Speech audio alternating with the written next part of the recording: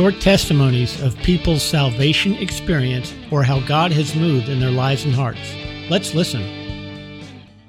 All right, so my name is Kristen Paschke, and I feel like I'm supposed to share a little something.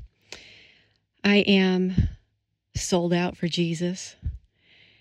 33 years ago, I finally surrendered and said, you can sit on the throne of my life. Though when I was 15, I received him as my Lord and Savior, but he never really reigned through my life until 33 years ago. And I am on a pilgrimage of knowing him in deeper, more intimate ways. I recently had a health scare that I feel like is an amazing testimony. He continues to grow testimony in and through me. But I contracted spinal meningitis, bacterial, and began to black out while getting on an interstate a couple of weeks ago. Happened to be on the phone with a chaplain who is a chaplain for the police department, and he prayed me into a place where I could actually park my car before I passed out. Had people pound on the window and called 911. A woman, as I was trying to speak to her, but nothing was coming out of my mouth but slurring, trying to ask her if she knew Jesus, and finally said, pray Jesus, and passed out. But I felt her hand touch my head. It was like a lightning bolt. And immediately I was the person with the issue of blood touching the hem of Jesus. And something supernatural happened, which allowed me to go into the hospital and leave that day. Not knowing, as the Lord had shown me some pictures, what was actually coming, but had planted a song within me to be still and know that he is God, a Jeremy Riddle song. And the worship rose up even in the moments when I had another episode where my husband found me just completely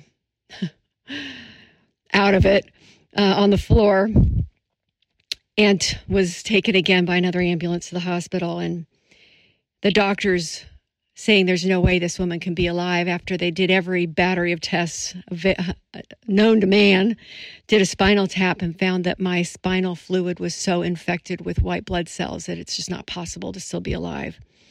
Was released 8 days later, but during that time of intense pain, the Lord saying, will you invite me into the pain? Because many people walk through the valley.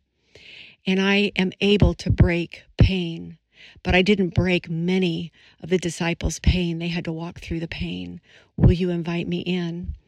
And being a product of a supernatural miracle has been so exciting. It's confounded the doctors. They didn't want to let me go. My infectious disease doctor said, I only practice out of my intellect, and to have to make a decision because of what I'm seeing is very uncomfortable, and I don't like doing this, and I'm not going to make it sound like a happy thing that I'm doing, but I'm going to have to let you go because of what I'm seeing, and I don't understand it, and I don't like that I don't understand it. My neurologist said the same thing.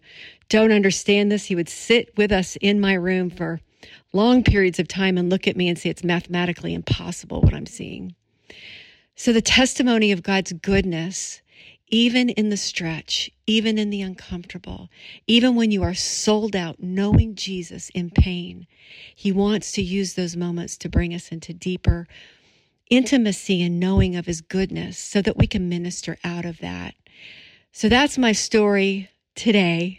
I'm excited for the stories that are to come, because testimony is what brings us into a deeper place in knowing him and trusting him and putting our hope in him and knowing that this world is a passing, fleeting moment.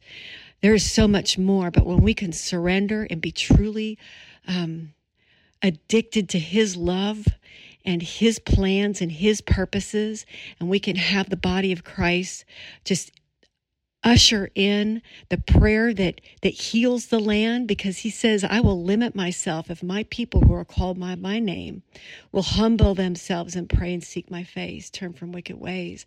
And I will hear from heaven and I will heal their land. And many people prayed and God showed off. And I'm good with it. I love being available to be a vessel of his glory, to show him faithful even when it's painful. I think that's all. Love you.